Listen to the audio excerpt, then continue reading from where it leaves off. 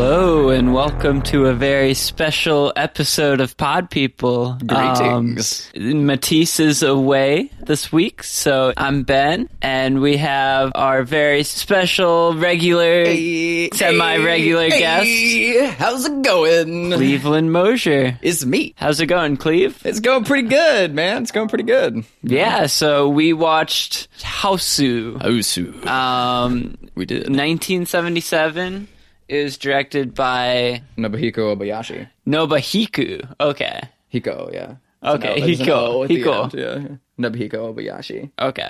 Okay. I think. I'm not going to. So, yeah, Nobuhiko Obayashi. Yeah. I don't know any other movies he's done besides this. This was like a Toho film. Which Toho, if you don't know, is a big Japanese film company. They were huge in the 60s and 70s. It's also a type of film where when you start putting it on, you go, Toho! Man, that's a movie. Tell you what. Yeah, well, they were looking for a version of Jaws with this one. Apparently, that's what the words on the internet said, but I don't see it. I'll tell you what. Well, this certainly was not Jaws. Nope. No, sir. But instead, it's yes, please go on. Tell me what it is. What is this movie, Ben? Far more than that. What did you subjugate me to? It is Jaws plus Jaws. Yep. And it has demon cats and angry pianos. Now, if y'all are hearing a bit of resentment in my voice, you heard correctly. Now, if you're wondering why, it's because the three of us were having a conversation, Teese, Ben, and myself, about whether we were going to see this, what movie that Ben and I were going to watch while Teese was gone.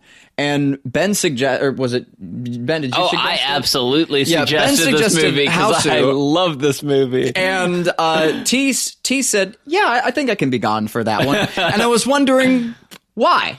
And now I know. It's funny because I sold you on this movie because I was like, this movie would be for you. And in a lot of ways, it is. I think it is right absolutely for you. I think so. Like, there are so many things to love about this movie. So, just to sum up the plot really quick. But man, the reason I was not... Or the reason it's faux resentment, but still. But I'm this way because I had no expectations. I knew nothing about this film going into it, and boy howdy, like did that put me through the ringer. Yeah, man. Yeah, that was it sure is borderline, something. It's a borderline prank to do that to somebody. Like, good God. Well, the movie, it has a very, I guess I wouldn't say loose plot. I would say simple. Yeah, the plot's pretty straightforward. You know, it's the schoolgirl named Gorgeous. Yeah, I mean, footnote on that. 6 of her friends, let's see, her friends, fantasy, kung fu. Yep. Mac, the fat one, of course, as in McDonald's, professor, Sweet. And Melody, yes, yeah. The musician. Yeah, of course. So, yeah, the girls are just named after their archetypes in a Neil Gaiman-esque fashion. I suppose. Like, it's... I love how Sweet just likes to clean all the time. I'm just... It's very sweet of her. I'm just gonna second guess everything I say in this podcast. I don't even know where to begin. So Gorgeous and her 6 friends, they go to Gorgeous's aunt's country home out in the middle of nowhere. And the home, I guess, tries to eat the girls? I guess. Yep. Yeah, so the thing about this movie is it is absolutely an experience more than anything else. Yeah, if you haven't gotten that vibe from us already, it's a doozy. It sure is something. I feel like this movie is made in its editing. Because it is frenetic, to say the least. They throw every type of stylistic idea imaginable at you. At a machine gun rate. Yeah. They take a whole, like, AK-47 barrel drum clip of batshit, and they just fire at you non-stop. This movie is ceaseless in its insanity It's from the gate. It's borderline experimental at times. I mean, I would say it absolutely is just straight up experimental. Yeah. Yeah. Well, maybe it's just At least to your average. I hesitate calling it experimental just because the term experimental holds a stigma. It's not industrial. There's a sense of fun to it more than anything, and that's what keeps it from being too academic or anything else like a lot of experimental quote unquote films are, Yeah, I think it definitely doesn't hit many of the hallmarks that experimental films tend to partake in, but I think it would still be you could still categorize this as an experimental film. Like, I suppose. I mean, maybe I'm wrong, but it was a mainstream release. It's funny because when it was first released, the critics hated this movie. Yeah. But it was a hit with the audiences. Mm-hmm. It was an absolute hit with the audiences. But yeah, they throw every stylistic idea at the book. The movie starts off with, snapshots, and every time the camera clicks, it like blacks out and gets like a tinted colored image of what they were taking. Yeah, but I thought that was really cool. Yeah, and you ever walk out of the frame? Before we get into the minutia, I feel like there's still more we could probably say just about the feel of this movie. I mean, I don't want to lead, but Yeah, well, I feel like a lot of that plays into the feel of the movie. Like a lot of the details are what make this movie so unique. No, you're right. Even like you get wild shifts between playful experimentation. Like, you get frames within frames of different footage. You get these like almost sitcom-y like dissolves. There's the stop motion stuff. There's like the low budget settings with these like elaborate matte paintings. But more than anything, I feel like a lot of this plays into what you were saying, the feeling of this movie. Yeah. And I think this movie, in a way, really proves that film as a medium doesn't necessarily have to be about story necessarily, but it can also be about emotion and feeling. Mm-hmm. Because this movie is really fun, but the story is very simple.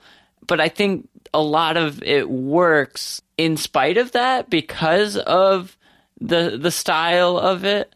I think a lot of the creepiest elements of this movie work due to the style. No, I think you're asking a good question there. Does this film work? I absolutely think it does. And I think so too. Like I do. I have to think about it. I have to pause and ask myself before I answer, but I will say yes. It has a childlike playfulness to it, which can definitely throw you off if you don't expect it.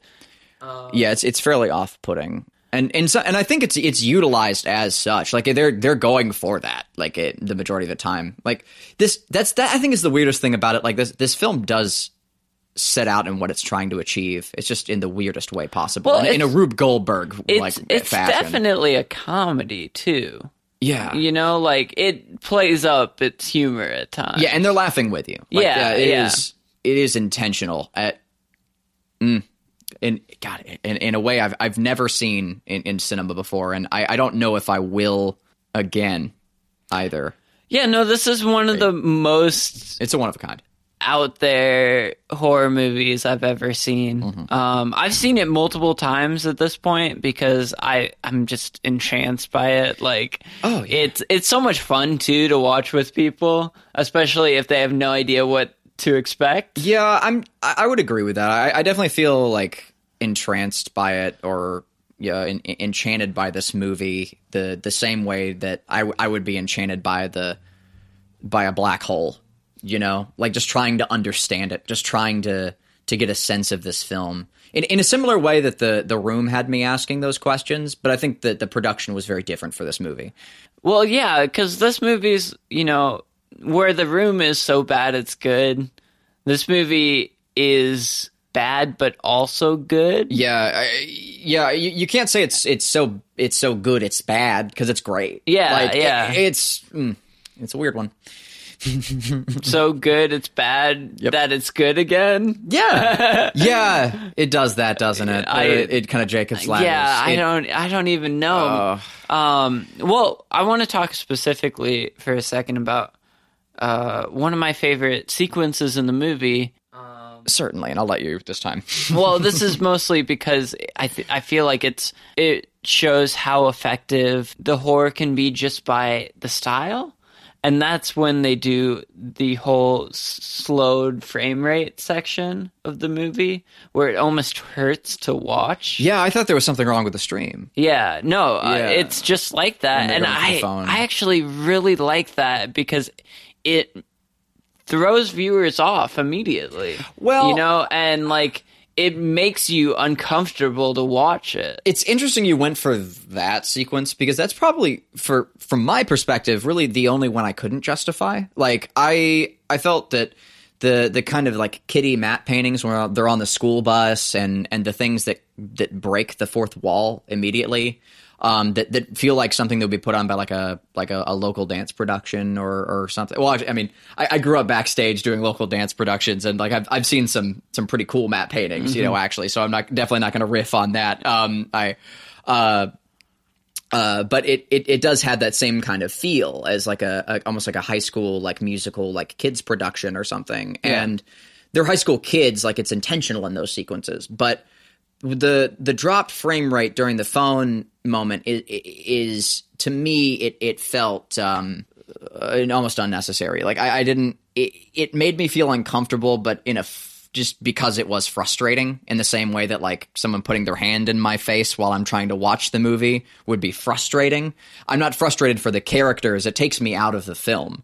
See, I don't know if I agree. I feel like that whole sequence gives me such a sense of wrongness just because we're so situated with, you know, the concept of how movies are supposed to be, that at kind of a base level, an instinctual level, it feels not right. I mean, yeah, it gave you a sense of wrongness, but I felt like the wrongness was over the choice as opposed to wrongness for the characters or feeling like I've been wronged by the event. It was purely a wrongness of it was a wrongness sort of brought out of just the editing. It was a choice, which to me just sort of broke the fourth wall, but not necessarily in a good way.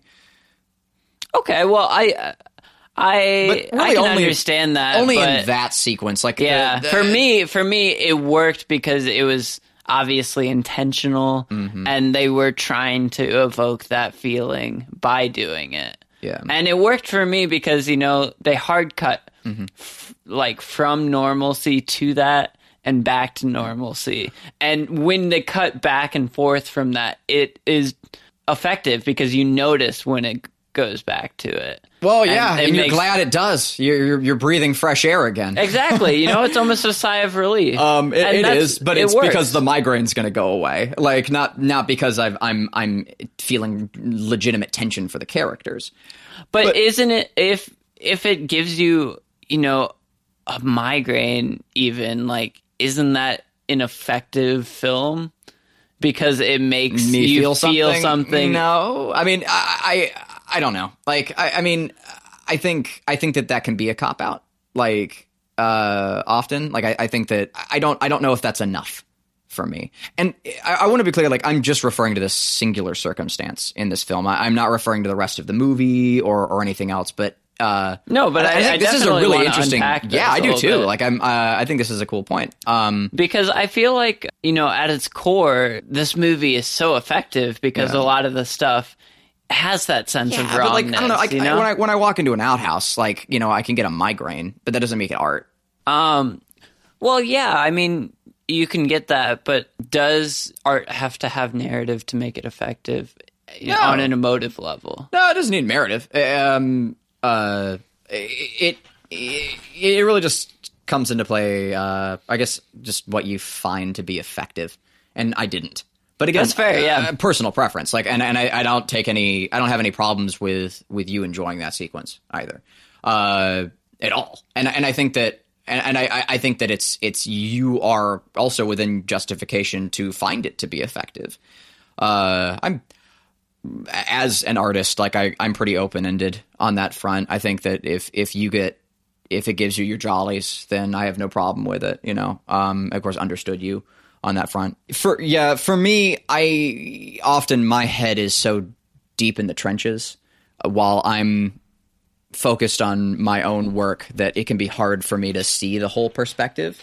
What is it about this movie that feels tinged, that's giving me that feeling? Because you brought up a good point about wanting to unpack that moment and our differing views on it. And I think to a certain degree I have a bit of resentment and jealousy towards this film because it pulls off a lot that it shouldn't pull off. And like it's almost frustrating as another artist to see someone like make such lackadaisical choices and make them work. It's sort of equivalent to like Justin Roiland's comedy now. It's so playful that it feels effortless. Yes. Effortless at times. It does. It does. And to be fair, a great deal of effort clearly went into this film. Just like, a great deal of effort goes into a show like Rick and Morty or, any of like Justin Roiland's sort of style of comedy. But it has this feeling of not like a ballet dancer degree of effortlessness, but like a sleazy drunk kind of effortlessness where it's just throwing anything at you and it doesn't care. It's just going to try it all and see what works. And in this case, it does. It's so often. Yeah. And it blows my mind every time. And the thing I love about it is even the stuff that doesn't work from a horror perspective usually works from a comedy perspective. Yeah, you're either laughing or you're unnerved, but never are you bored in this film. That's a guarantee. Like you will not be bored watching this film.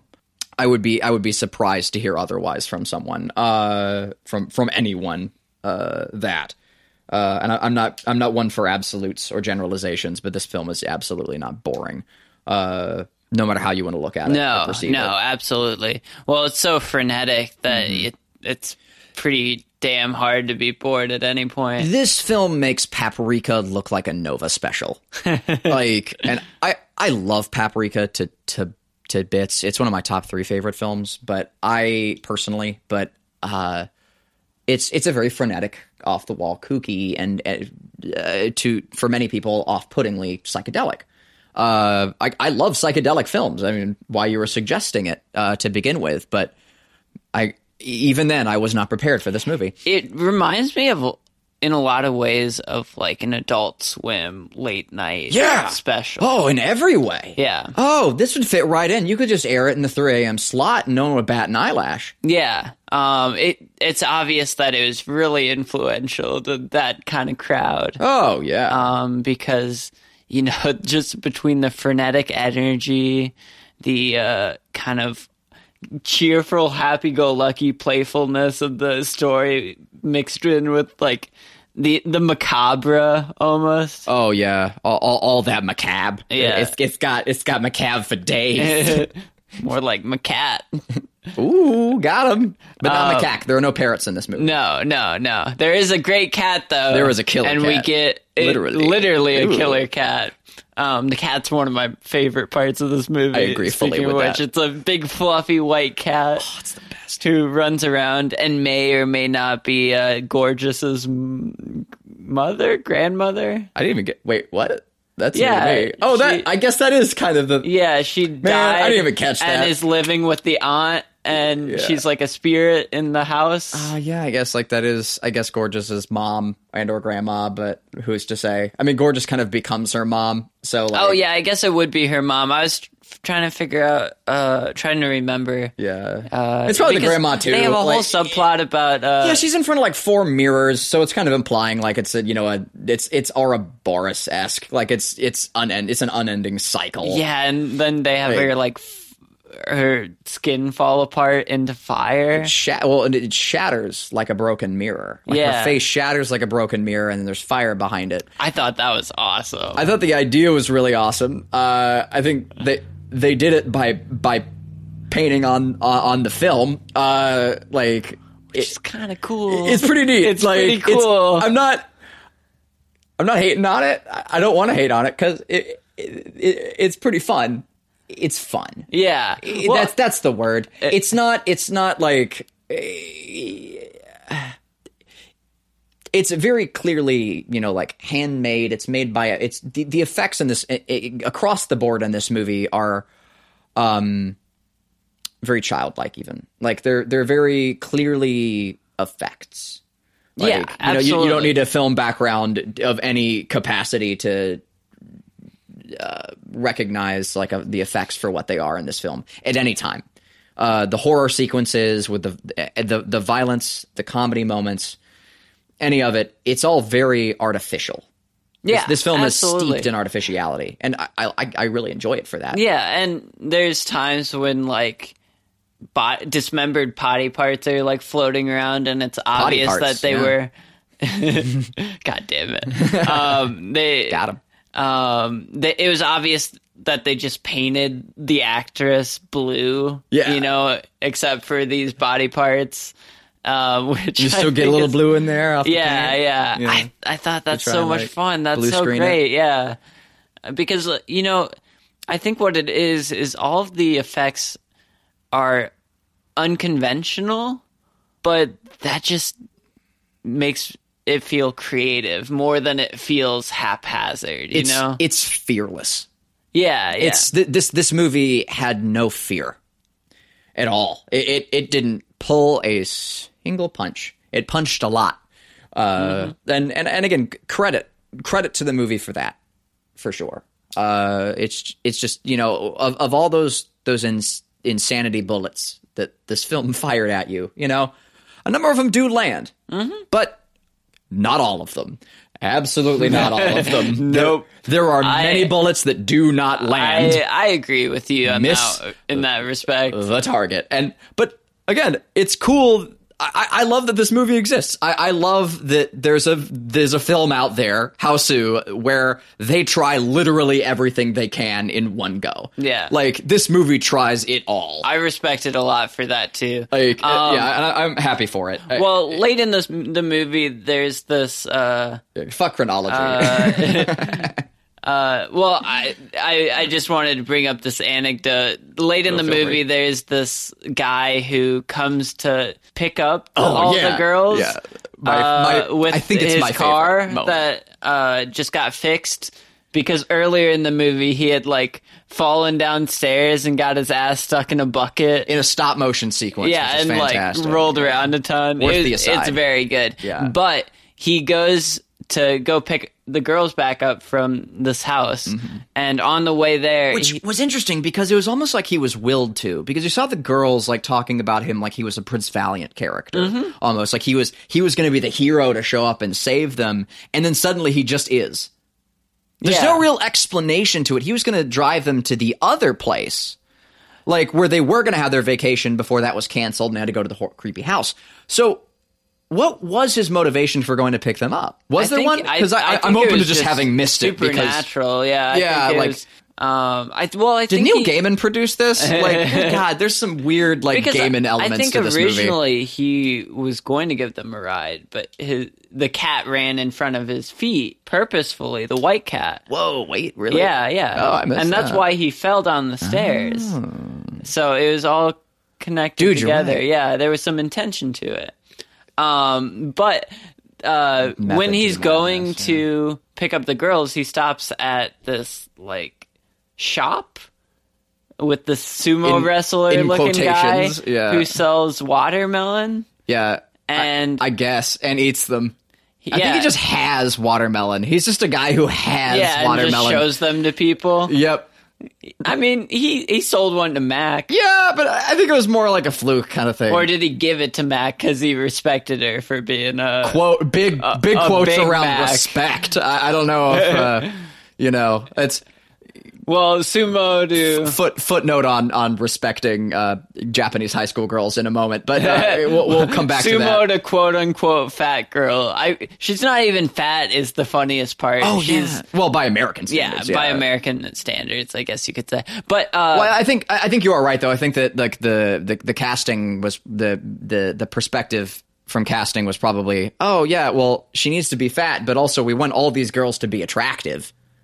So she has to be like the attractive character, but also the fat one. And so they found again, please acknowledge that I'm putting many quotes around these things that I'm saying, dearest audience. This is a please understand visual medium. that I am explaining that this is Cleve not my is perspective. waggling his fingers this whole time. Yeah, I'm just doing shadow like a puppet madman. bunnies. Yeah, The claw. the claw of perspective. But yeah, I think that was the reason I brought him up though sorry. is he goes to the shop and he is foiled because he is literally turned The school teacher into guy. Yeah. a pile of bananas. He literally goes bananas. Yeah. From this whole thing happening. The Prince Valiant, and like, I school was like, teacher's husband I feel character. that I went bananas watching this movie. Yeah, I think I had to check myself It was something I absolutely did not pick up the first time, but it. that he became bananas. Well, no, that he's going bananas, like the play on words. Yeah. Going crazy, going bananas, you know? Because, I mean, within Because the there's so context many- of the narrative, like a spell was cast on him, like when Yes, he but tried to they go did save it the for girls. the sense of the pun. Oh, yeah. They could have turned him into anything. Yeah, absolutely. But, and this movie's so weird that anything could happen. Yep, so- including Bananaman. Yeah. But that's why it's so funny, because it's so playful and, like, they just did it to make a big pun about how everyone's going crazy in this movie. I thought that was great. But I totally feel that watching this movie, it makes you feel like you're going bananas, because over The and film over is. again, you're getting barraged by just Batshit. so much crazy shit. Yeah, an outlandish degree of crazy shit. It just doesn't stop. What did you think of the way they kind of picked the girls off one by one? I thought it was Scooby-Doo-esque, and I appreciated it. Yeah. Yeah. Yeah. This film is very Scooby-Doo. Like it has that. It captures that same sort of campy, fun, childlike mentality. The girls are all infantilized. It's very, and the backdrops and sets all feel like something you would find in an after school special sort of program. It's very juvenile, this movie. Childlike in his horror, almost. Yeah, I mean, not just in the horror, but like just across, like the perspective. It's through the lens of a kid's kaleidoscope. Like like all the schoolgirls are very immature. They're very like youthful and campy, and I think that's sort of one of the running vibes of this film is sort of the fear of adulthood. Like all of the antagonists that are represented by the house are older women, like the aunt, the mother that the girl becomes. There's an overarching theme, I think, of adulthood in this movie and a fear of it. I think it's why one of the main reasons it kind of keyed in so well with like the college age, like Japanese youth when the film came out, is it's all about like coming into adulthood, and there's a sort of overarching fear of that. Like it's very like it's in your zeitgeist, at the time, to use a term that I hate, but it Well, and on top of that, there's this sort of, childlike horror that, adults just can't understand because it's not necessarily logical. oh yeah, And like, you totally get that in this movie. yeah, like in a lot of YA, you get that, like in young adult novels, you get that sense of, oh yeah, the adults don't understand. We're trying to explain this to people, but Yeah, they don't get it. And here, it's not even in an angsty way. It's just like, almost through a dreamlike sort of logic, You even get things like one of the girls is killed by a bunch of beds and futons falling on her, which is a really cool sequence because they shoot it through the floor. Yeah, they had a glass floor. It is a very cool sequence. I absolutely agree with that front. One thing I noticed was when they were flashing back to the mother story. I like that sequence. When it's all like done in a silent film presentation. Well, yeah, silent film footage, but the girls are narrating over the top of it as if they can see the flashback, which I loved. Yeah, like that was hilarious to me. Yeah, I thought that was great. Yeah, because like she's just explaining it to her friend. Like Gorgeous is just explaining her mother's back history to her friends on the bus, right? And it's being presented to us in these like 8mm style like World War II era like shots of, you know, the father going off to war and etc. But you have the girls Gorgeous is telling this story to, giving input on the visuals. Like they're saying, "Oh, he looks so handsome," and all this stuff. Like I love that. I love that breaking of the fourth wall. Like that was really funny to me. Yeah. But you were saying about it. But yeah, I think that's another theme you can pull is like the idea of, you know, post-nuclear war kind of not being able to understand a lot of the ideas of loss and, you know... Yeah, at least struggling to comprehend, if not trying to having understand. A confusing world around you. Yes, you know? I'm glad you brought that up.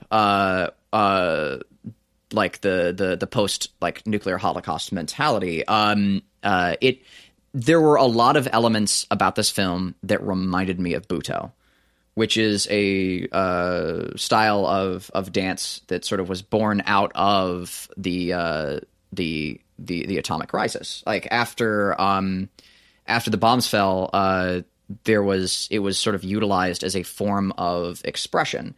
And one of the things that makes Butoh so horrifying as a form of dance is it's very often in mimicry of happy events. It's very often like people being sort of celebratory or trying to show like social settings, but they're very often wearing like kind of terrifying like white paint on their faces, and they're making these sort of like struggled expressions. It's very uncanny valley. It's very horrifying. And this film, to me, it replicated a lot of those same emotions and feelings. It felt like a lot of these jovial, happy moments felt again artificial and uncanny because of it. And I do think again it was intentional. Like it was awesome for it. Like it is very unnerving when the film has those sort of like those upbeat moments.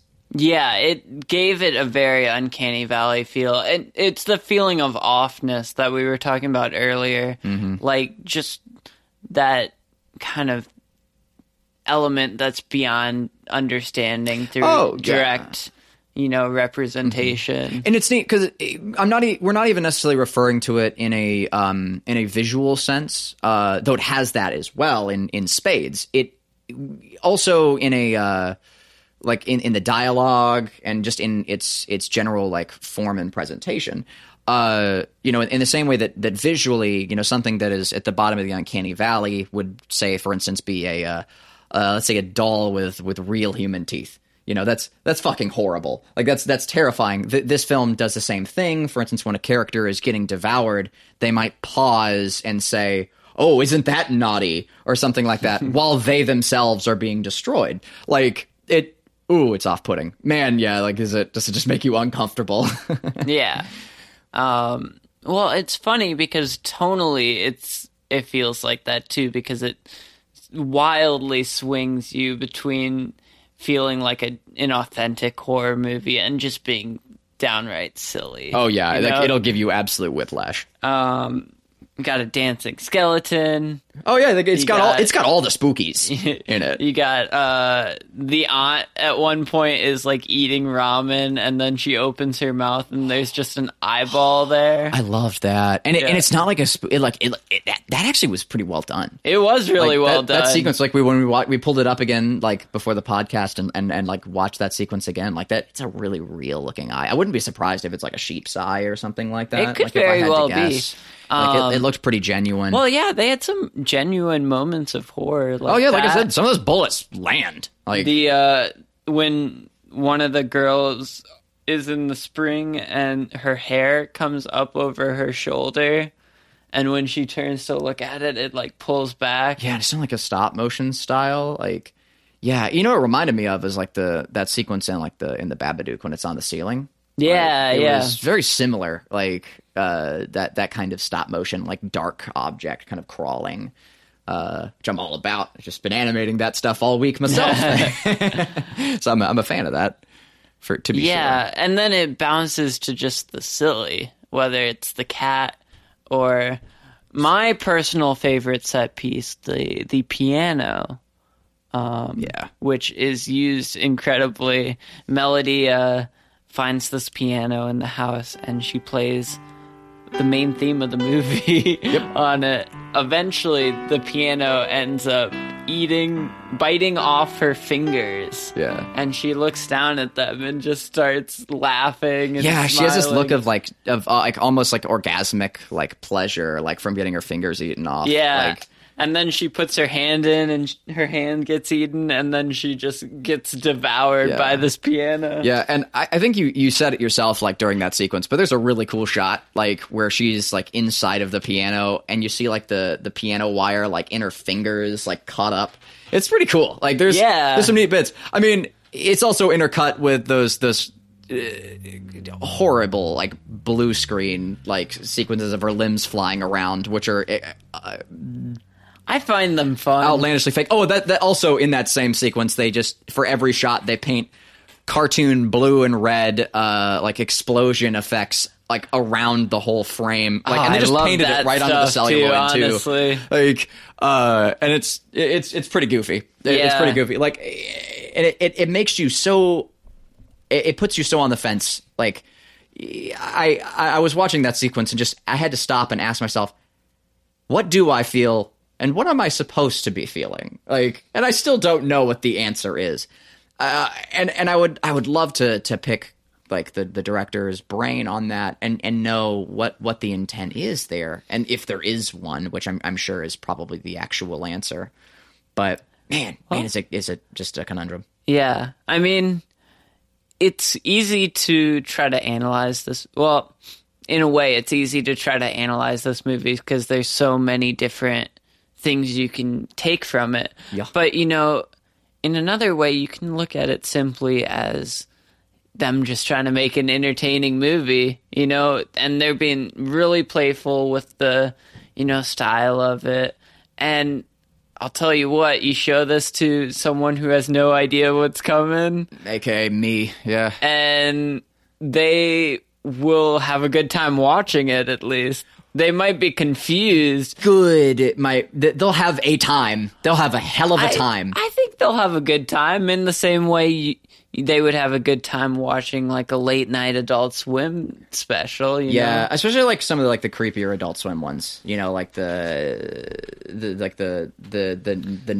nasal commercial one. Yeah, where it just keeps almost going. feels like Unedited footage of a bear. I think or like Tim and Eric's bedtime stories. Ooh, even yeah. you know like less like it's pretty spooky. Like it if you don't know what's coming, like that's for sure. I mean, I remember I'm trying to look at how I was feeling in the moment, like when the film started, and there was just a lot of me just screaming, what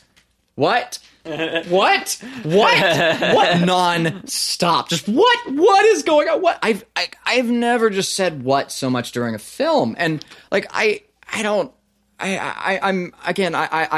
grew up watching surreal, weird movies. Like that's a huge part of my background. I'm generally, I think I'm one to shrug that kind of thing off. But good God, man, it just this film just makes so many off the wall choices. I mean, you're the one that's been sharing all the absurdist memes and stuff. I know. Surreal memes are my favorite. Like I love it, you know, like How to Not Get Swamped by the Man is some fine art, like, as far as I'm concerned, but damn, man, like, again, I'm not saying it as a complaint, like, if anything, I think I'm saying these things as a positive. I don't know yet. It's going to be a long time before I decide. That's the thing. I was the same way the first time I saw this movie. Mm-hmm. Honestly, I don't even think I was a huge fan of it the first time I watched it, because I liked the energy and I liked how batshit it was. but as I watch it more and more, I really appreciate a lot of the stuff it's doing. So I think the best comparatives I have for that are auditory. Two of my favorite albums to come out in the past few years have been Clarence Clarity's Know Now and Sophie's The Oil of Every Pearl's on Insides, I think is the name of that album. It's very hard to remember. Something like that. Yeah, something along those lines. But both of those albums, when I finished listening to them for the first time, they did the same sort of thing to me. They made me stop and say, I either hate this or I love this, and I don't know yet. Like, I don't know how deep this labyrinth goes. I don't know if this even is a labyrinth, if it's worth exploring, or if I'm just looking at a flat piece of paper and I'm seeing a labyrinth. I don't know yet, but I want to know. And I found myself going back over those albums again and again, and I did find a lot in them, and they're very worth like that analysis, or House of Leaves, for the same reasons. Now, I'm not saying that this film is as academic as any of those pieces of art that I just cited. No, I would even argue that this movie is kind of dumb at times. It's extremely dumb most of the time. No reason to beat around the bush here. This is a very dumb movie. And I say that with love. God, do I say that with love? But I think that there are a lot of comparatives between those albums and this film in that I didn't know how I felt about it afterwards, and it took me a long time to figure it out. Like when you go through a horrific experience in your life, it takes you a while to figure out what it meant to you, and you have to break it apart slowly and sleep on it. I felt the same about this film, not like as if it was a traumatic event, but just it's just so hard to wrap your brain around because it's so surreal. Not because it's complex, but just because it's weird and it's strange. I think as I have understood what it is, I've respected it more for that, because I've gone into it less shocked at the crazy shit. Yeah, I'm imagining watching it now for the second time with someone who hasn't seen it before. That does sound like a really fun time. That does sound like I would like to do that to someone. Honestly, because that's what you're doing. Like, let's not mince here. That's what you did to me. That's what I did to Tease too. Oh yeah, you showed to him. Oh man, that's funny. I've done this to multiple people. You bastard. It's the perfect movie to do it. You need to be stopped, Sarah. You need to be stopped. That's horrible. No. I'm describing it like it's a terrible thing, but it is a real treat. Like, it's a movie. Like, it's very funny. Well, before we get into ratings, one thing I want to talk about is the final act, when it really goes batshit. It's hard to say when it really goes batshit, since it starts out nuts. There's a big cat painting on one of the walls, and the cat just starts spewing blood out. And because Kung Fu kicked it. Yeah, that's right. The character known as Kung Fu, kicked it. Which we didn't give enough time to. I think we skipped over Kung Fu, who is my favorite character. Yeah, she is my favorite character. Yeah. Though Mac is pretty close second. Mac's pretty great. But she chops Kung Fu chops wood with her feet. And she's attacked by wood, by flying psychic wood, and then after the sequence ends, a long drawn out fight scene with floating ghost wood. The sequence ends. She drops her shoulders and says, "Oh, maybe it was just an illusion," and then goes back to doing shit. As if that was a thing, that is a normal human thing to do. It's so good. That this movie is riddled with those sorts of moments where the people just don't act like people. And to be clear, we've talked about how it's a haunted house, and that the movie kind of kicks off or goes even more bonkers, towards the end of it when they're at the house.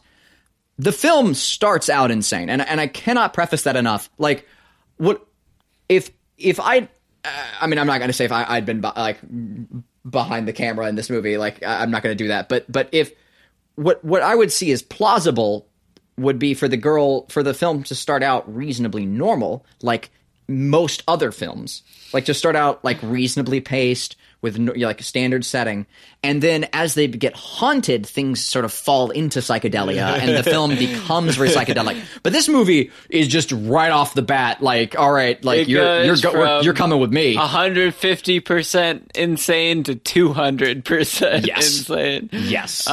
In the third act, after she kicks this cat painting, it starts spewing blood, and there's a shit ton of blood. The house fills with blood. It's like the floor cracks open and there is a vast ocean of blood beneath them. Is how it should be described. It's great. It's fabulous. And they're like swimming on it, and they're trying to escape. There's this great sequence where Kung Fu is like leaving the house, right? And she gets sucked back in, and then that's my favorite shot in the movie. Because she's doing the kung fu fight scene with the ghost mother that is also gorgeous. Yeah, and this film, if you're on the fence about it, because we've been kind of ramping this movie up so much, I think the key selling point for this film is there is a kung fu ghost battle in this movie. Like that happens. Like it's. I think the only thing that would have made that sequence better if like the Wu-Tang Clan was playing during it. Like that was like that's all I wanted is like Deltron 3030 like to like be like fucking rapping during that fight scene. Like that's all I wanted to happen. Oh man, but like during that sequence, God, I love that shot when she gets like kicked back into the house and she's like sort of sucked in and like she does like this like backflip, but they reverse the shot, but the wall like separates for her. Mm-hmm. Like it's so cool. It's a really awesome shot. Like it lands. It's very effective. I want to go back and look at that shot again. Because we did go back one time for it. Like it's very impressive. Like from a filmmaking perspective, yeah, that's not easy to pull off. I did really enjoy that. Well, and that's a lot of the effects in this movie is like they're really unorthodox, and sometimes they look bad, but the process to pull them off like they do is usually pretty elaborate. Baroque, even. Oh yeah. Oh yeah. So I respect it a lot for that. Same. Kung Fu meets her demise, unfortunately, by a killer lamp. She her head gets sucked into a lamp and it eats her right up. Nom nom. It's amazing. Yeah. But yeah, overall this movie, it just. One after another scenes of just insanity. I feel like we're just talking in circles at this point because... Yeah, probably. Here's the thing. Let's not fall... We're here to gaze into the void. We're not here to fall into it. Yeah, here's the thing. This is a tough movie to talk about because this is a movie you just gotta see to understand, I feel like. Because a lot of it comes at you so fast that it's hard to dissect pieces one by one. It's like trying to pull bullets out of the air. Most definitely. But man, did I enjoy it. So should we, what comes next on the list? Yeah, man? Let's go ahead and rate it. Unless you have anything more you want to talk about with this movie. Do we do that first? Do we do... Yeah. Cool, yeah, well, you're the starship captain here. Okay, yeah. I guess I'll start with my rating. This movie is really interesting. It's one of the most batshit movies I've ever seen, and I've seen a lot of movies. More than anything, this movie has such visceral, wild energy to it that you can't help but just be sucked into it. It's under 90 minutes too, so it goes by fast, but this is absolutely a midnight movie. This is a movie to watch late at night when you're starting to feel tired. And you've had, 6 or 8 tabs and or beers. Like, yep. And this is a movie to show to people who have no idea what they're getting into, especially if you speak about it, pretentiously at first, so they think they're going into the smart Piece of high art. Oh, yes. Foreign film. Oh, Hausu, yes. Oh. It's in. Don't you know it's in the Criterion collection? Exactly. Which it actually is, by the way. Yeah. Which blew my fucking mind. Like, I was not expecting that. Well, Criterion has a lot of like cult midnight movies in its collection, but that's the funniest part because not everyone realizes that. So when you show them something like Hausu and they're not expecting it, it just makes them more confused. Yeah, I was confused. Yeah. And confusion is such a great way to experience this movie. It's not a perfect movie, No, but I like it a whole lot. I'm gonna give it a 4.5 out of 5. Nice. Well, I've been thinking over the past several days about what I would rate this film, and it has been a really big problem for me because there are a lot of ways I could look at it and perspectives I could choose to rate it from. Obviously, I should rate it from my own perspective because that's what I have to work with. But I don't. Yes, when this movie lands, it lands, but goddamn, does it not have so many misses in it too? And again, it's hard to but are the misses if they're still effective? But I don't know, man. Like, if I can give it like a rating, so what I kind of want to do is just give it a surreal rating because I kind of feel like that's playing into the movie's game, and that's a good thing in this circumstance. So I'm going to give it 4 gleep glops out of a jip jarp. And I think I'm going to call it a day at that. I hope that doesn't bother anyone that I don't know, but if you want a rating out of me, I'll give it 3 out of 5. But no, I mean that's either way. Yeah, they're perfectly valid. But I'm over stars. I'm leaning over Gleep Glorps. I think if I have to give it a rating. Well, it's funny you rated it 3 because I think my first rating. I think I was looking at Letterboxd. I have it listed twice, and this was back when I was reviewing stuff on Letterboxd. Mm-hmm. But I think my rating was like either 3 or 3.5. Yeah, I don't know, man. Again, like I was saying earlier about those albums, it took me like a year or two to decide that I did like Know Now by Clarence Clarity. Like it did take me a long time to parse that out, and I don't think there's anything wrong in that. I think that that's justified. So I'm going to say, it's a very tentative review. Like, I do think that my opinions over this film will change over time. I do. For the best, for the worst, I don't know. So I need to perspective to think about it, but yeah, that's what I'll say. So that gives us a final score of 3.8 out of 5.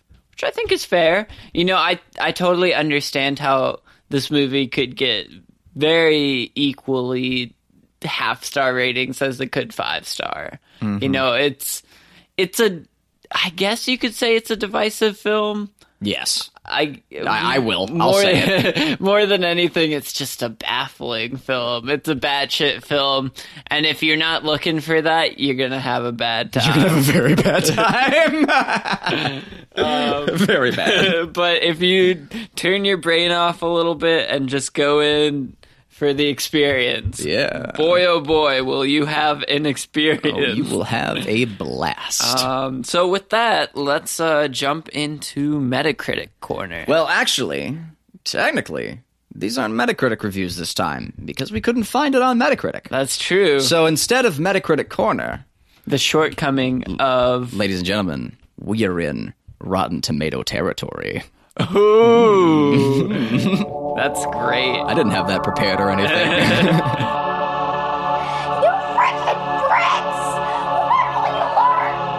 When will you learn that your actions have consequences? So you have to reviews. Yeah, they're all very short. And I have one, and they're all very short. Yes, Correct. yeah. So if you want to do one, I'll do the next, and then you can finish us off.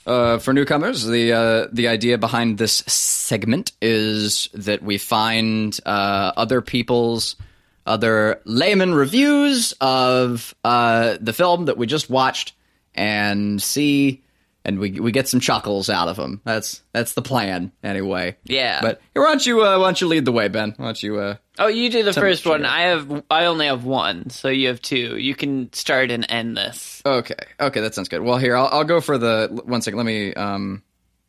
Okay, here's the first one. I'll save the better one for last. This is from a Darren R, and Darren says, "You either enjoy the wackiness or you don't. I don't." Thus ends the review of Darren R. So this is by Stephanie M. Oh, Stephanie. I'd probably have enjoyed this movie as if I had gotten my wisdom teeth pulled and I was still a little loopy. As it is, I'm just confused. So she wouldn't be if she'd had her wisdom. Whatever. But I probably do want a best friend named Fantasy. And I'd like to literally make a guy go bananas. That's not too bad. I think good for her. 1 out of 5. Yeah, good for. Oh, really? Oh, man. That does kind of. Oh well. All right, and then here's the last one. This is from a Graham M, or a Graham M if you're into pronouncing the H. All right. Not really a horror comedy so much as a film that can't decide whether to be a horror or a comedy, and despite a promising start, it collapses into an almighty mess. Note, despite a promising start, it collapses. What? This movie starts out insane. Like we've talked about it. Like what was going on in this person's head? Yeah. So despite a promising start, it collapses into an almighty mess. Like it doesn't start Promising. This film starts out foreboding as fuck for how the rest of the movie is going to go. Well, it just starts out bad shit. It starts out as a mess. It lays its cards on the table, balls as on well the table, as its yeah. balls and dick, and Yeah. just flops it all around, knocking all your shit over. I don't know where this person was for the beginning of the film, but it starts out pretty crazy and it ends pretty crazy. But anyway, still good for you, Graham M. You know, keep writing those reviews. Yeah. So that concludes our very brief new segment, Rotten Tomato Tomatoes territory. That's right. Rotten Tomato territory. So this has been a great episode. Thanks for being on, Cleve. Always a blast. You got any plugs? Oh, I don't know if I have any, but there's a note that just was just slipped under the door. Looks like you've got a new sponsor. Should I read who it's from? Ooh, yeah, please. All right, yeah. Get that sponsor money. Yeah, all right. Let's see who. All right, so from this week's sponsor. Do you have trouble with too many banana men? Are there too many banana men in your life? Well, with Dr. Scrumple's Banana Man Cream, get rid of your banana men. This message has been brought to you by Dr. Scrumple, the same person who also funds the toe removal cream, because I just utilized the same formula, and I'm realizing that now. But that's all right. You can't win them all sometimes. Signed, Dr. Scrumpulus. Have a fan-trumpulous day. Oh no! They really had to fire their copy editor for that one, didn't they? Those ad guys need to put in some better work. That wasn't. Man. I know they keep recycling. What's up with that? It's bad form. Man, remake after remake. I know. The sequel's never as good. Yeah. Maybe y'all can find a better sponsor next time. Hopefully. Yeah, who doesn't fucking plagiarize their other sponsors? Oh God. So Cleveland, where can they find your stuff? All right, ladies and gentlemen, you can find my work on primarily my ArtStation as of the time of the recording of this podcast. You can find my work under either Cleveland Mosier or Iron Prism. Iron Prism with an M. Check out my fabulous, tabulous paintings and imagery galore. I got it for days. Keep your eyes and ears peeled. That's right. Keep your eyes peeled for It Stares Back, the game that we're all working on. We're working on the demo right now, and it's really coming along. We're pretty excited about it. I think that's everything from me to really look out for right now. I guess occasionally, if you have a strange dream and a blonde gentleman appears and kind of talks about art for a little too long, it's probably me. Don't mind me. I'm just hanging out, and that's all. It's all from me. Yeah. They should definitely check out your stuff because it's awesome. Thank you. And like it or not, our game's coming, so be ready. It's on the way. Prepare yourself. Shutting your doors. But Batten yeah, down the hatches. You can follow me at Mr. Sheets. The Pod People podcast Twitter is at podpeoplepod. Email us at podpeoplepod@gmail.com with all your questions, complaints, suggestions. Follow us on Letterboxd. Especially the complaints. We love those. Those are the best. Not enough complaints. Tell us all about why you hated all of the movies. Yeah, please do. We won't respond. We promise. We'll read the best ones on the podcast. Yes. There we go. Follow us on Letterboxd. We're letterboxd.com/podpeoplepod. We put up a whole catalog of our past reviews. We take suggestions there. Just a good place to go for any sort of film reviews. Not a good place. A great place. A great place. The best place. Yeah, definitely. Make sure to like and review us on Apple Podcasts. You better. On Stitcher, on I don't even Spotify, know what that is. But you better do it. On all of the platforms. Yeah. Because, like it or not, we're going to stick around and keep making these. You bet your britches. Yeah, so next week we will be covering a movie. We sure will. And oh boy. it'll be quite the movie. It's going to have a whole lot of film in it. It'll be of the horror variety. And it's going to have a lot of scenes. Yes. Yeah. Especially the scene I hear that, yeah. where the one character does that thing to the other character. Whoa, characters do things to other characters? Oh, man. I might have to skip out. I don't know if I can handle that. That's a lot of plot. That's like too much plot for me. Things happen? Ugh. I know. I'm sure that's talked about by the critics. Well, you know what I can say definitively. What is that, Ben? Next week's movie will be a little less crazy than Hausu. Yes. Well said. Well said. I think that's a good note. But yeah, on behalf of everyone here, and by everyone I just mean myself and Cleve. Well, Tease is here, but the freezer, doesn't really count. I guess, yeah.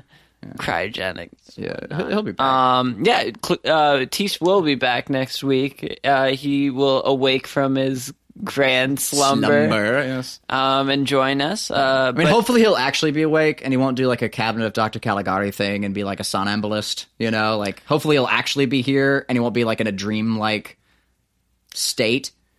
Yeah, I hope he doesn't make me have to create a soundboard of Matisse clips to play. Or even worse, he did say that when he went into cryostasis that he would be working on his telepathic abilities so he could like enslave an army of degenerates, and I am a little concerned about that. As a degenerate, I'm very concerned. Yeah, I don't need to be anyone else's degenerate. I'm my own degenerate. Thank you very much. So the real thing is that we need to let you guys know now that if we are being mind controlled, if we ever say the word, we need to have a safe word in that podcast, and if we say it, that means we're being mind controlled, and we need. You're absolutely right. We need to warn the people before it's too late. We need to warn the pod people before it's too late, Ben. What do we do? What's our safe word gonna be? I don't know, man. How about Dr. Frambulus? Dr. Frambulus? Yeah, if we say Dr. Frambulus out of context, then that's it. It's game over. Okay. But if you don't hear Absolutely. it, we're fine. So don't worry.